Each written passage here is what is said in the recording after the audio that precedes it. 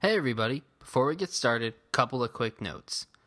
If you want to see more information on Abigail's work, please visit my website, www.andrewekhill.com, where you can find links to all of her work and anything that we mention in the podcast. Secondly, our wonderful guest this week had to join us from her cell phone, so there may be some slight interruptions in the audio. All right, enjoy!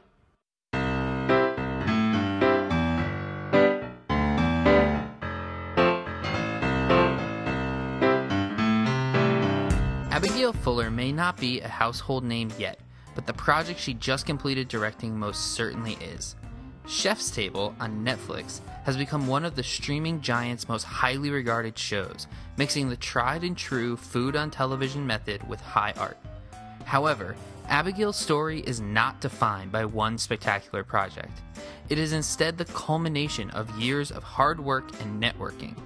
With her feature documentary, Do You Dream in Color, about to be released to the public, and one of her 2 episodes of Chef's Table being released today, Abigail is a woman on the rise.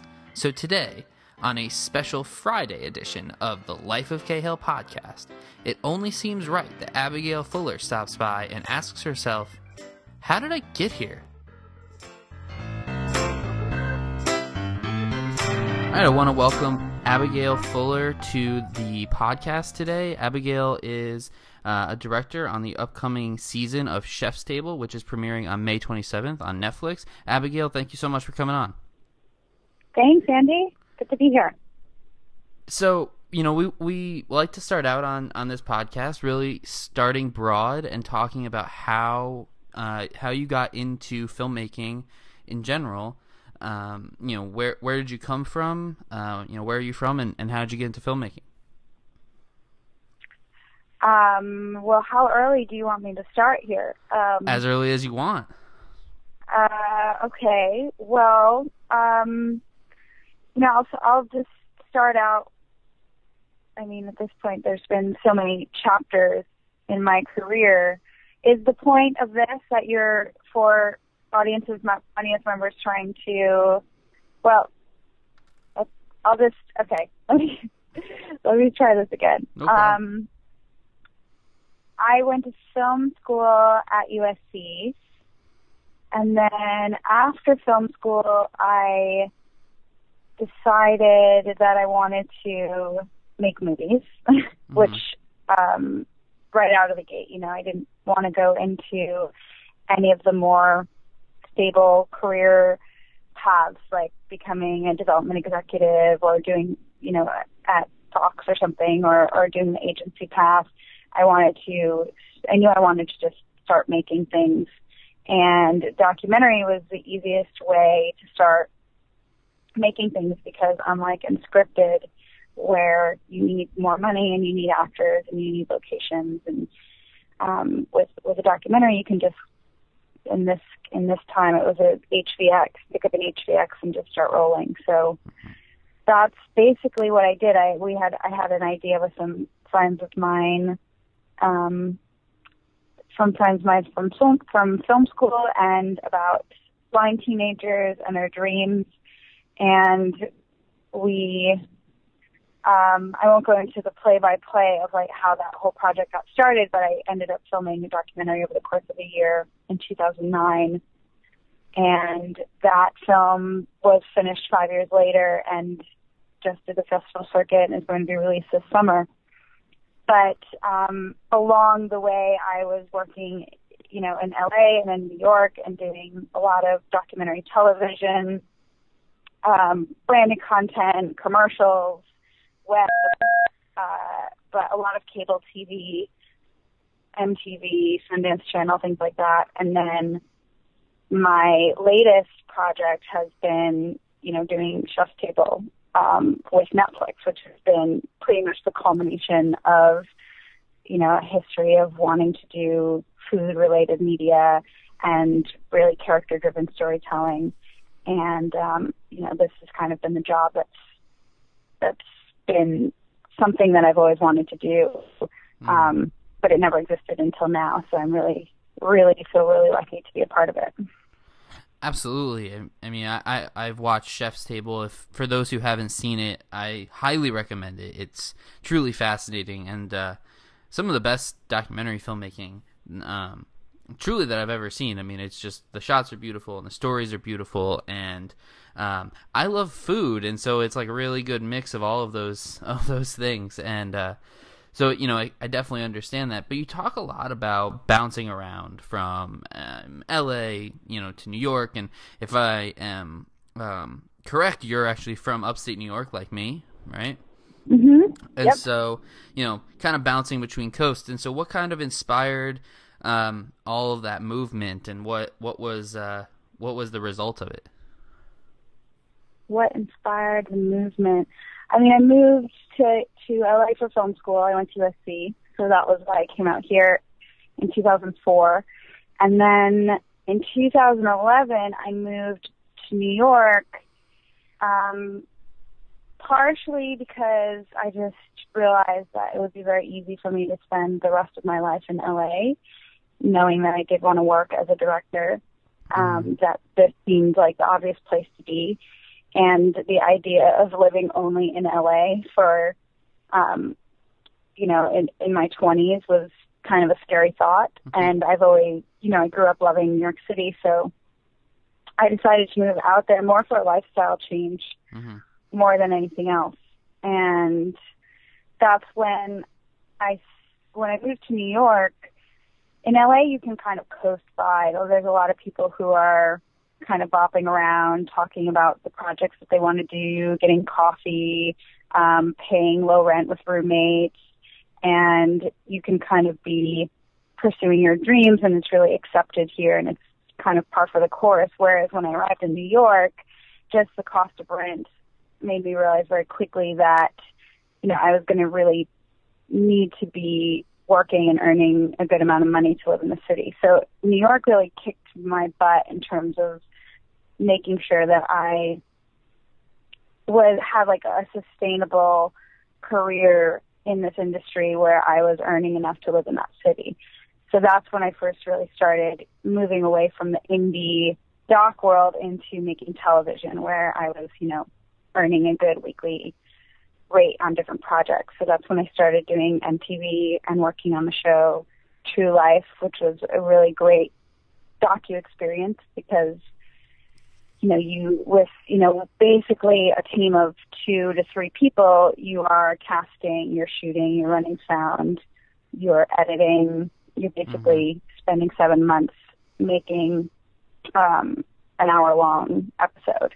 I guess it's probably something like 48 minutes with the commercial breaks. But but that was a really great experience, and helped me get my foot in the door in the world of TV, and then that transitioned into doing a show for the Cooking Channel where I filmed on location in Louisiana for 4 months. And then I did a show, an investigative fashion crime show with Josie for Sundance Channel, which was received very well. And so I was kind of doing, and then I did a Travel Channel show, so I was doing a lot of cable television because, I could get paid. And I was still being, had the ability to tell stories. But, that world creatively felt very stifling to me because you're really creating a formula a lot of the time. You're executing a formula that lacks the ability to kind of find the nuance and the artistry that I really enjoyed about independent filmmaking. So I knew that I didn't want to stay in that world forever. And that's part of the reason I came back to LA when I knew I wanted to really pursue directing and do more commercial content and more kind of hybrid, like visual storytelling and shows like Chef's Table, that I just felt like there were more opportunities in Los Angeles, so I came back. Mm-hmm. Yeah, I've heard that story a lot, and just in terms of especially from people who are from the East Coast. You know, they kind of radiate, they kind of go back, they kind of get pulled back to the East Coast, but you know, it's a totally different style of business over there. You know, there is a lot more TV, and there is, you know, there's a lot of opportunity in New York, no question, but you know, there's not nearly as much as there is out here. And so, you know, you do all these great documentaries. I mean, you know, the one that's going through the festival circuit is going to be released at Do You Dream in Color, and then you've done Chef's Table, and you've done all these docuseries. So do you feel at some point you want to make the transition into narrative filmmaking? I absolutely, yeah. I would love to do scripted. I'd love to direct scripted film, independent film, because again, I'm really, you know, the part of the filmmaking process where you get to create and build a world and see that come to life is the most exciting thing for me. It's something that why I went to film school in the first place, and what I always enjoyed about making films when I was a kid. So that's something that, whether or not I am a narrative director as my, you know, main career, I don't know if I'm going to transition in a way where I would give up nonfiction, because I really love how documentary allows you to meet characters and worlds that already exist and connect with people in a really interesting way and tell their story. That to me is like very energizing and exciting, and I feel like I'm pretty good at it. So that's something I don't know if I would give up completely, but I definitely have at least one or two scripted projects in me that I would like to do in the next couple of years. When you started out, when you were in New York and you were getting these jobs, did you ever think to yourself, like, I'm going to be making, you know, documentaries on big time, you know, network shows like this? I mean, I don't know if Netflix is considered a network, but, you know, big time shows like Chef's Table, and you were on a panel at South by Southwest. I mean, you know, it's like you've really made this amazing career for yourself in the documentary world. Did you ever see that happening, you know, when you graduated from USC and when you arrived in New York? Well, definitely. Okay. I never thought there wasn't a chance that would happen. In a way, I was always scared. You know, failure wasn't really an option. I think that it was actually really hard for me when, in a reality check, when my feature didn't get into Sundance or Tribeca or to Telluride or, you know, South by Southwest. You know, those rejections came really hard, because I had, you know, I shot the film when I was in my 22 years old, so, and with no money, so there were certain limitations in terms of what the end product was going to be, but I still was hopeful that it was going to be, you know, a leverage point for me to kind of get my work out there. So yeah, of course, when you're making something and you're investing your heart and your energy into it, you have to believe it's worth something and that it's going to be seen by people. Otherwise, why do it? Or if you don't believe you have, if you have what it takes to make it in this career, you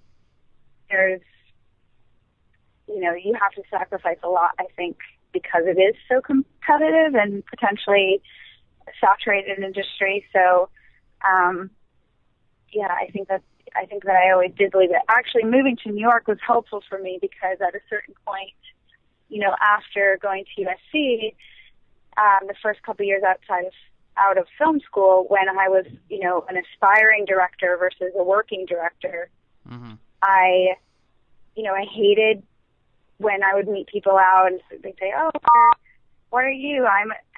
Somebody would be an actor and somebody would be a writer and, you'd be an aspiring director, but nobody was actually earning their money that way.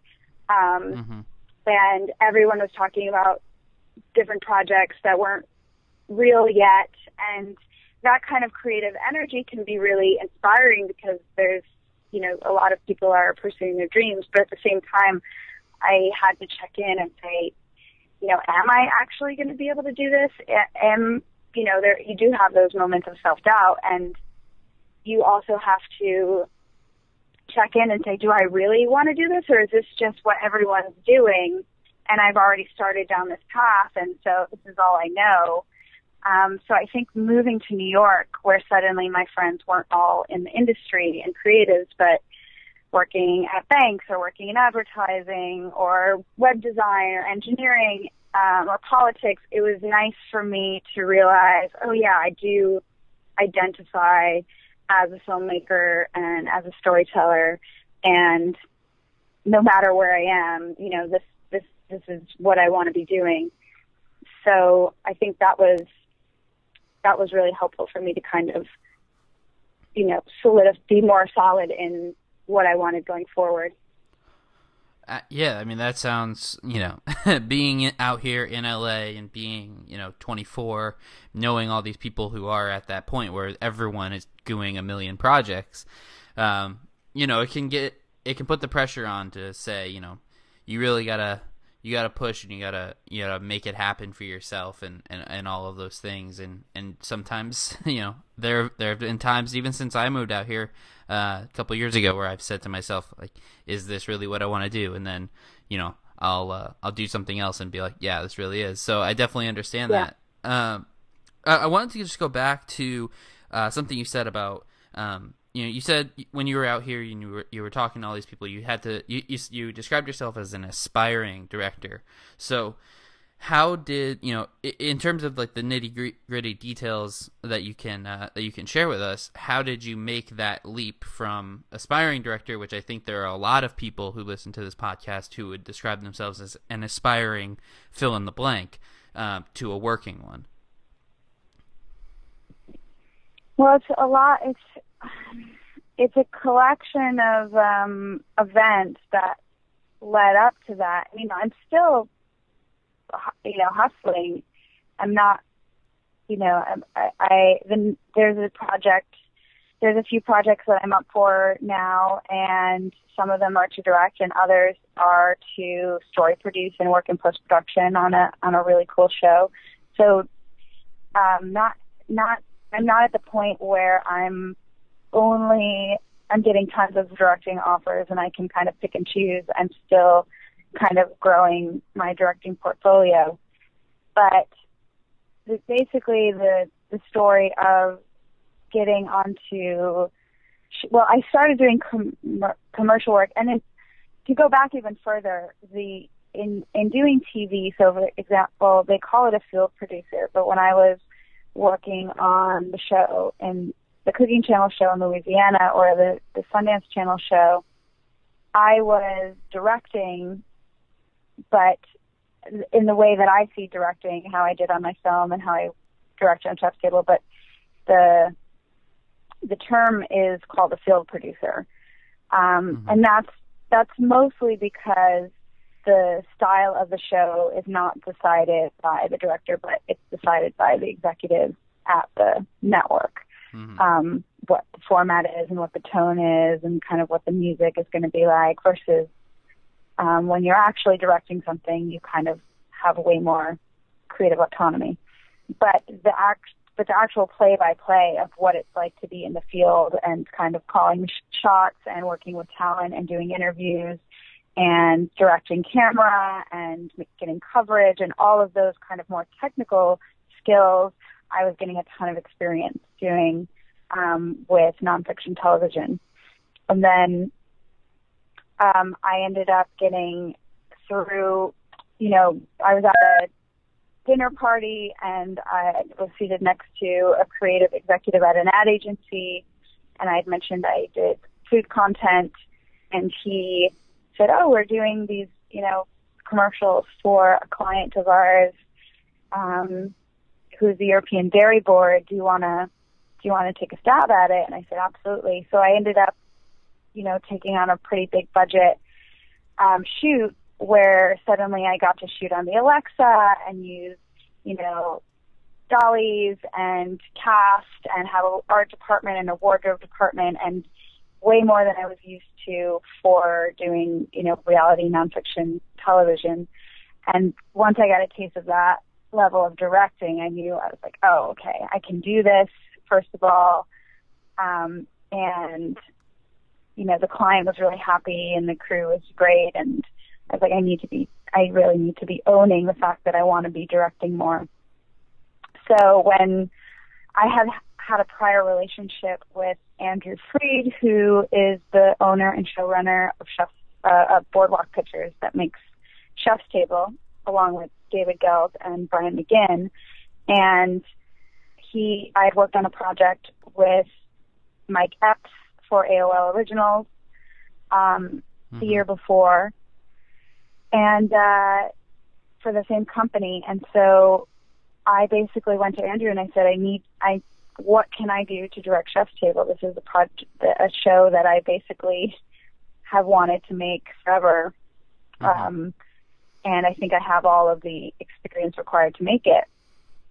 And, he made an introduction with David and Brian, and then, a couple months later I got a call and they asked me to come on board on the team. So it was really, again, when they say how luck is the right preparation meeting the right opportunity. It was, I had independently built up a great reel of directing lots of food content through Cooking Channel and through these European dairy spots. I did about 35 commercials for them. And then also having my feature film finally get released into the world and start winning some awards in the festival circuit, and having kind of some directorial experience through my independent feature, and then also having, a relationship with the production company and, logged so many hours of television that I produced. So it was kind of just the stars aligned for me to be able to kind of join that team. Yeah, but you said it. Luck is what happens when preparation meets opportunity. I mean, that's the saying, and that's exactly what I'm hearing when you tell these stories. Because I think a lot of people who have been out in LA, and I'm not sure if you have experienced this, but I know that I certainly have. People can get cynical because they think like, oh, all the jobs only go to people who, are like children of other filmmakers or some ridiculous thing like that. But the truth is that, if you work hard, like you obviously did, you get these opportunities, but you have to be ready to take them when they come along. And so that's a really great story. I really you had told me that story before, but I still love hearing it because it reaffirms all the work that myself and my peers are doing these days. But so what does the future hold for you? What kind of projects do you have coming up after Chef's Table? And or do you have a project that maybe you have played a part in, like kind of producing or writing or something of that nature? Well, like I said, right now I'm directing some branded content spots and commercials for BuzzFeed, which has kind of been a fun job to take on. It's also, you get to direct and you get a paycheck. Not every job can be, traveling the world and doing a show for Netflix, which I realize, even though I would like that to be every job. But, that's been really fun doing some work for BuzzFeed. And then I have